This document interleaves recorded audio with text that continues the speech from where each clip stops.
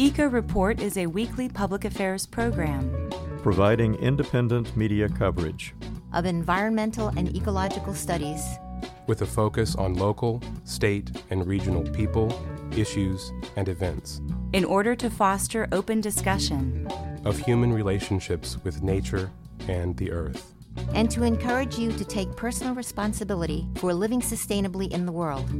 Eco Report is produced by an independent team of volunteers working at the studios of Community Radio WFHB in Bloomington, Indiana, and financially supported by listeners like you.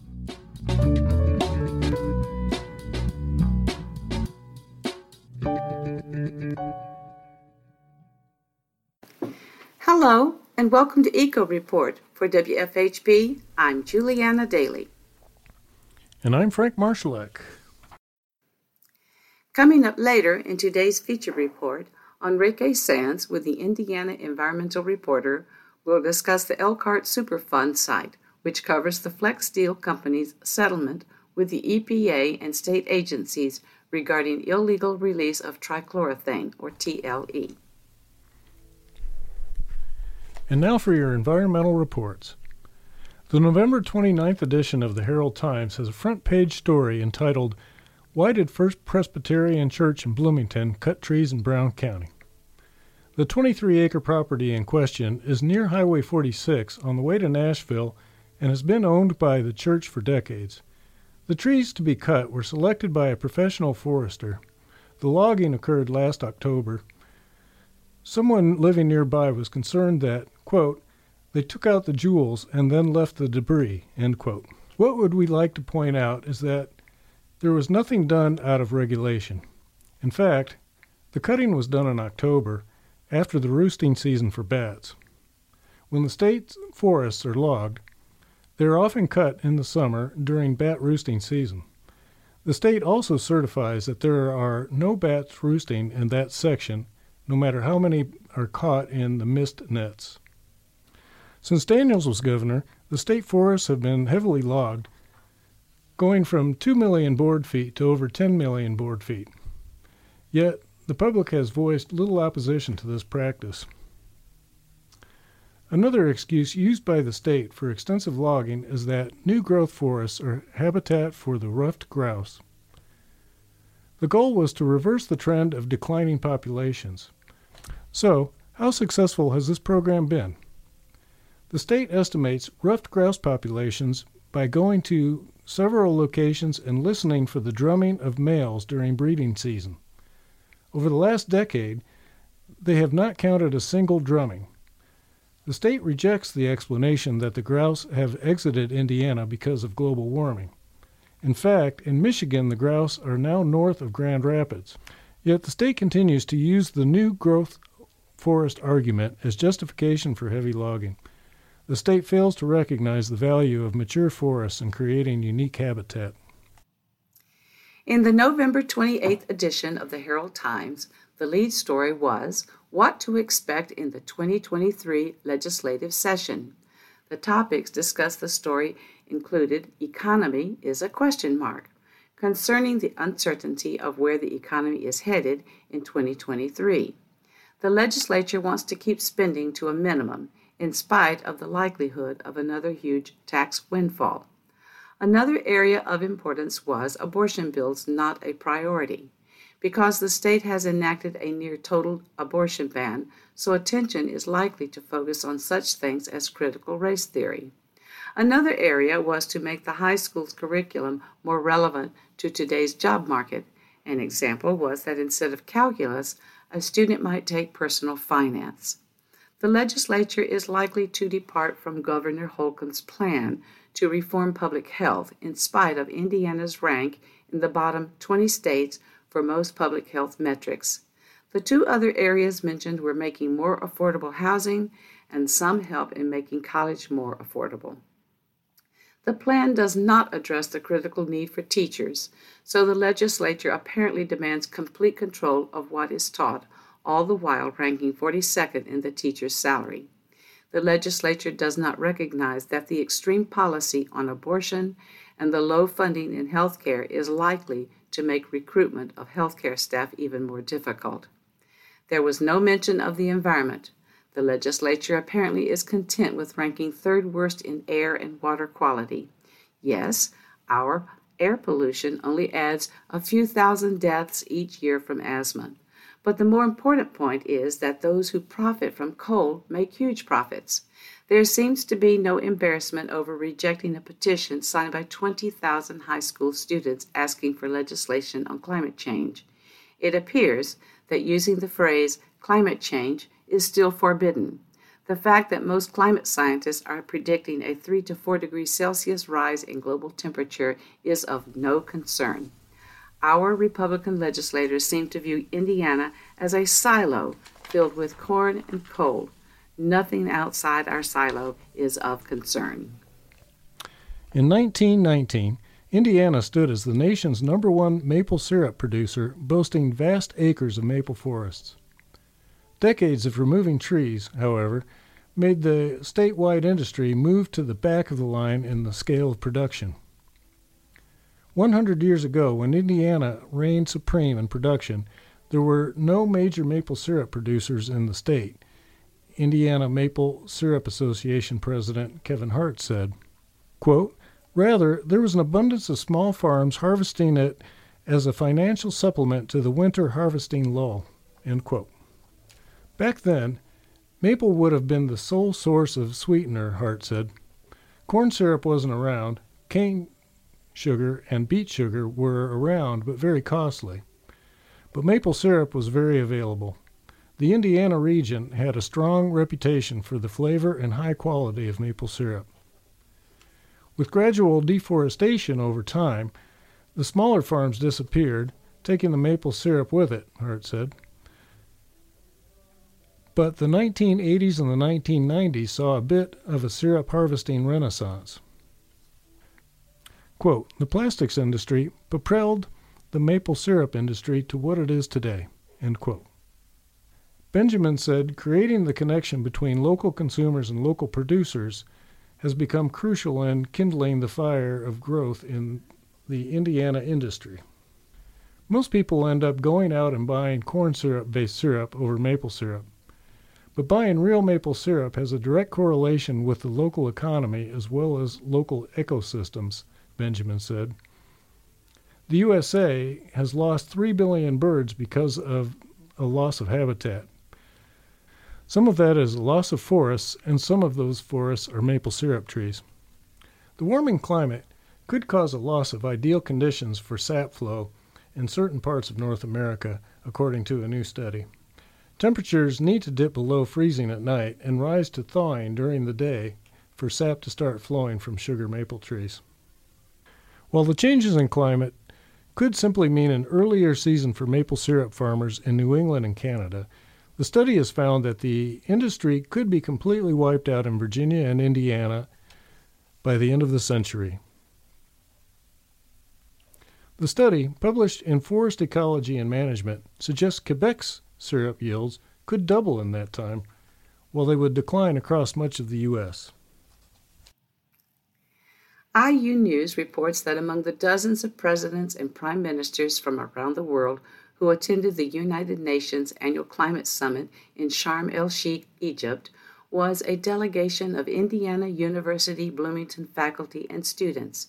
They got a rare opportunity to be in the room as world leaders and renowned experts discuss the urgent need to address climate change at the 27th Conference of Parties, or COP27. IU is one of few universities worldwide to send a student delegation to observe the COP.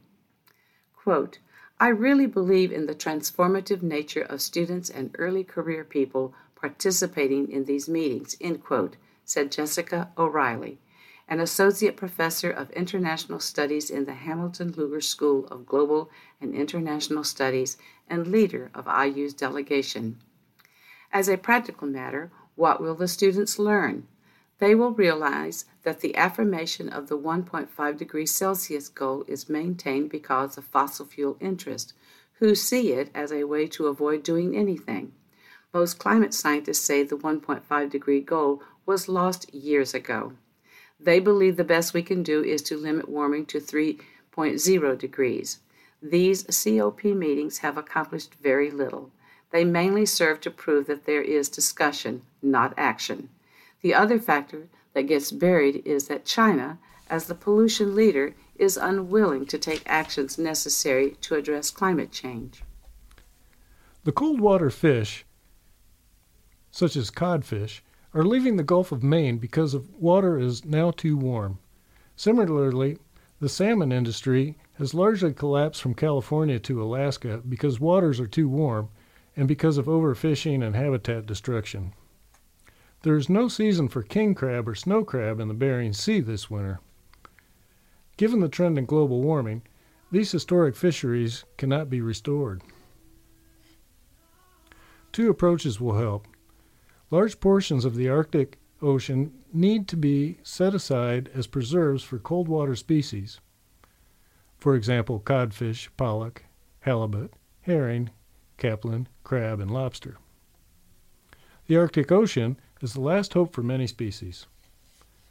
A treaty to do this requires only participation of the U.S., Canada, Denmark, Norway, and Russia. The second approach is to rely on fish farms. There are negatives to this approach, but the issue really is whether seafood will be on the menu or not.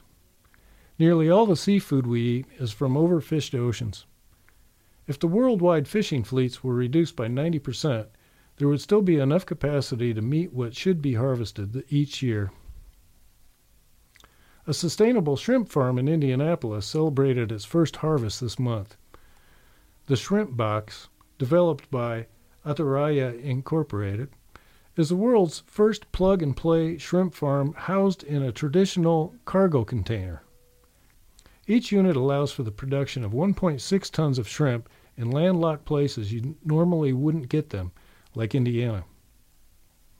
Ataraya's CEO, Daniel Russick, said that the Shrimp Box is a step towards reevaluating where we should get our food. We can optimize and have an updated food system that also optimizes for nutrition, environmental impact, and the whole experience of how you relate to food. The 11-year development of the Shrimp Box was all about creating a system that largely monitors itself via sensors, sends the data off to Ataraya's servers, then instructs farmers what needs to be done to their shrimp farm. Russick says this system allows for cheaper production without the need for a shrimp specialist on site. Russick was inspired to create the Shrimp Box after learning about the environmental impacts shrimp farming has on the environment, including overfishing, habitat destruction, and coastal pollution. Quote, "We learned that the horrible impact that agriculture in general, and specifically shrimp farming, does to the environment, and also the horrible labor practices that sometimes is predicated upon," end quote, he said. At the same time, we saw a tremendous opportunity in seafood demand. There is no faster growing source of protein demand than seafood. Ataraya plans to deploy its early adopter program for potential shrimp box farmers in early 2023. And now, Enrique Sáenz with the Indiana Environmental Reporter will discuss the Elkhart Superfund site, which covers the Flex Steel Company's settlement with the EPA and state agencies regarding illegal release of trichloroethane.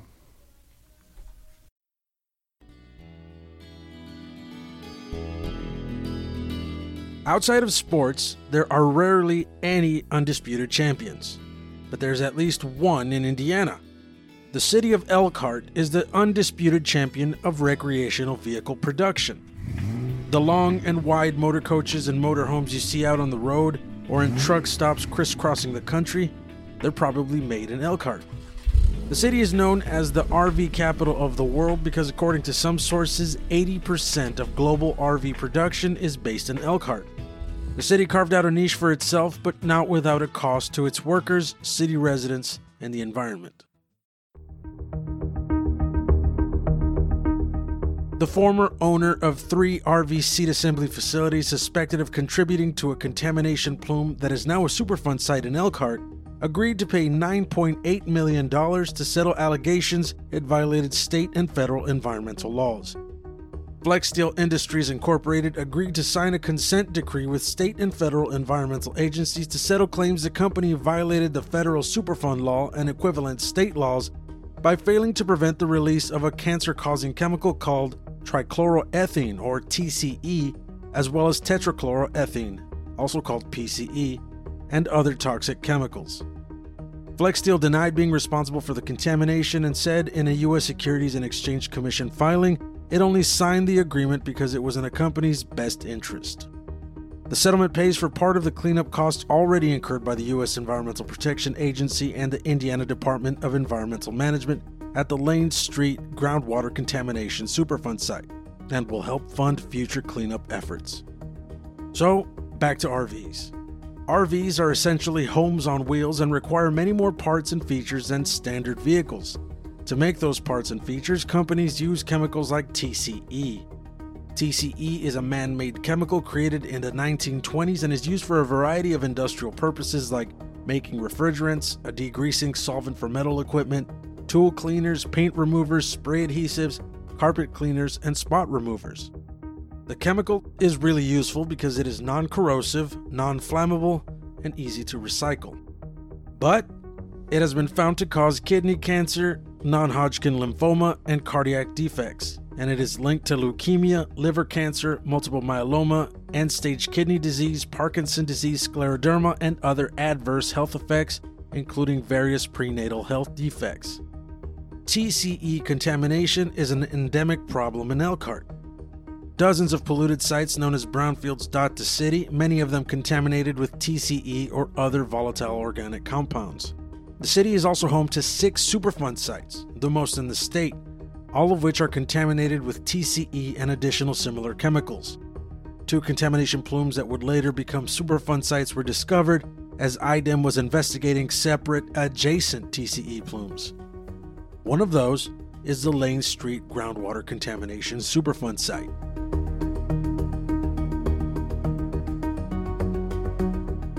In 2007, residents of the Meadow Farms neighborhood along Kirshner Lane were warned that contamination from the GeoCell Corporation's sealant, caulking, and adhesive manufacturing facility at 2502 Marina Drive had migrated to their neighborhood, potentially contaminating their private drinking water wells. An environmental investigation found the presence of PCE, TCE, and other contaminants in soil and groundwater at the GeoCell facility and later dozens of nearby residential properties. A resident living on neighboring Lane Street, concerned about the GeoCell contamination, submitted samples from her well water to a private lab, where testing found high levels of TCE and other toxic compounds. But the TCE had a distinct contaminant profile that did not match the contamination found at the GeoCell plume. The resident uncovered completely new TCE contamination from an unknown source. IDEM investigated, initially finding TCE at levels exceeding drinking water standards at 13 residences. The agency provided bottled water and installed water filtration systems at those residences, but the plume was migrating to the southwest, potentially contaminating more homes. To keep residents from drinking or using potentially contaminated water, the EPA hooked many residents to the city's water systems, and they abandoned their residential wells. According to the agency, one unidentified resident refused to be connected to city water. The site was added to the National Priorities List, a list of the nation's most contaminated sites, in 2009. While the extent of the contamination was being assessed, IDEM also looked for the contamination source. Inspectors collected groundwater samples and visited facilities at an industrial park just north of Lane Street and found 3 facilities that used or stored hazardous substances. One of those facilities belonged to Flex Steel Industries.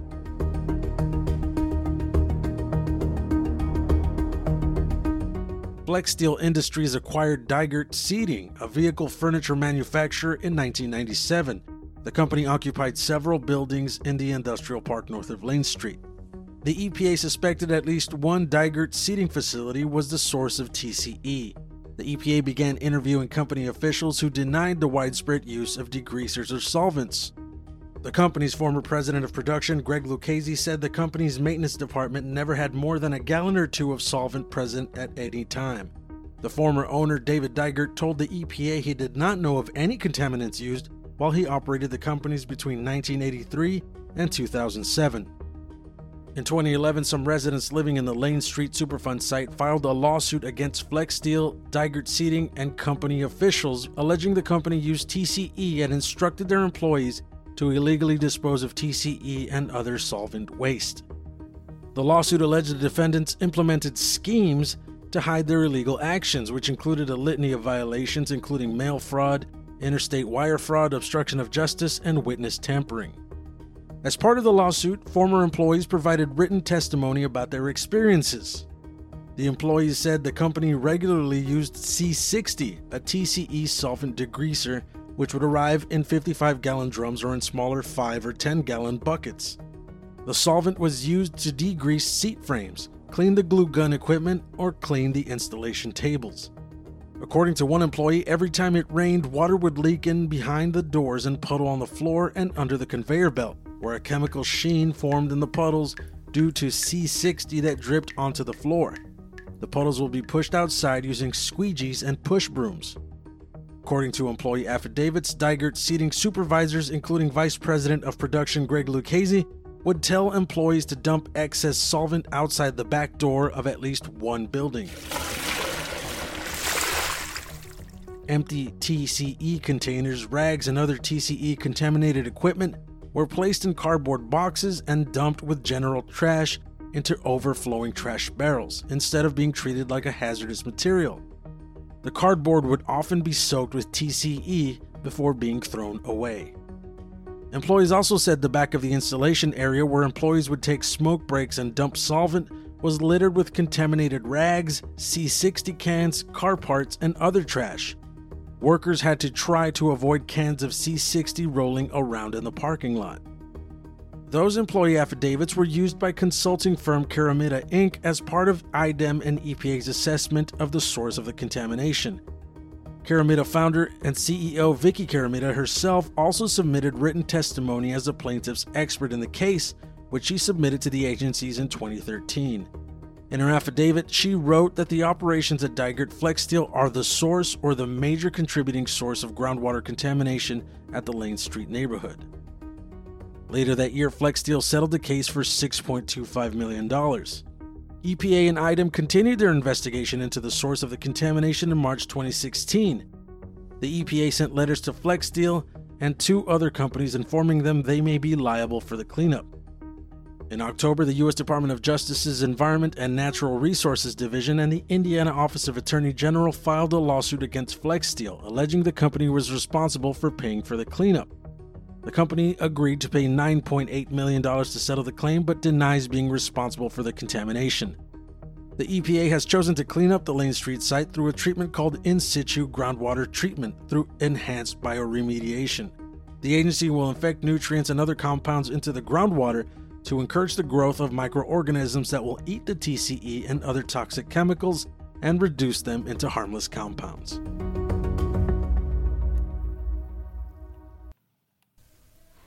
For Eco Report, I'm Juliana Daly.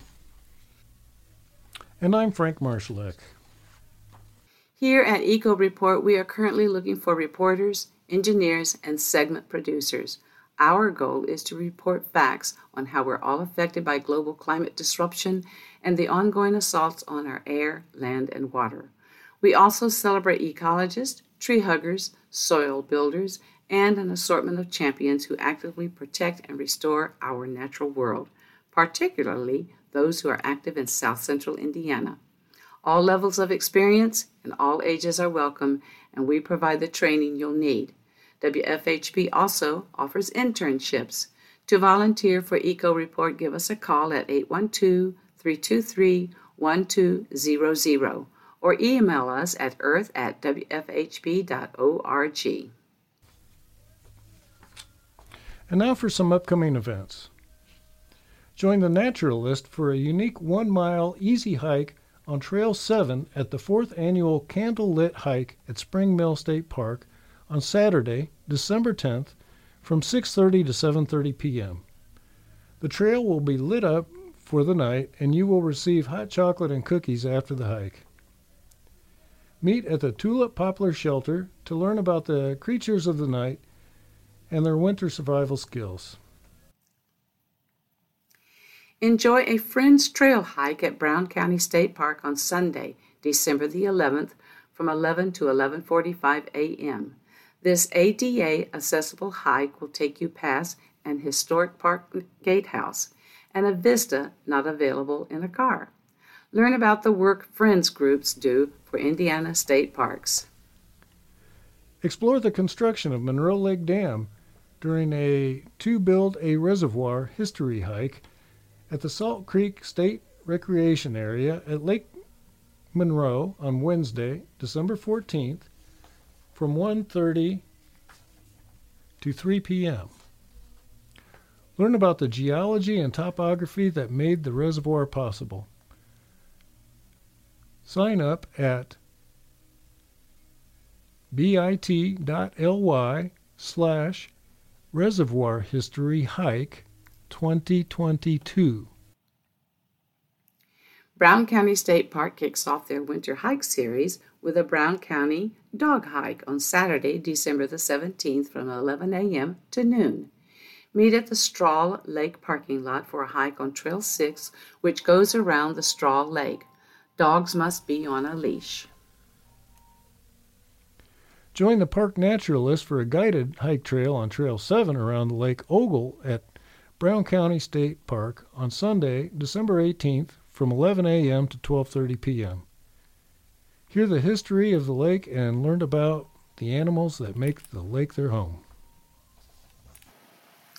Eco Report is brought to you in part by MPI Solar, a Bloomington business specializing in solar hot water, solar electricity, and solar hot air systems. MPI Solar designs and installs solar power generation systems that encourage independence and individual responsibility. Found locally at 812-334-4003 and on the web at mpisolarenergy.com. This week's headlines were written by Norm Holly. Our feature was prepared and presented by Enrique Sáenz with the Indiana Environmental Reporter. Our script today was assembled by Juliana Daly and edited by Patrick Callanan. Juliana Daly compiled our events calendar. Patrick Callanan produced today's show and edited its audio. For WFHB, I'm Juliana Daly. And I'm Frank Marshleck. And this is Eco Report.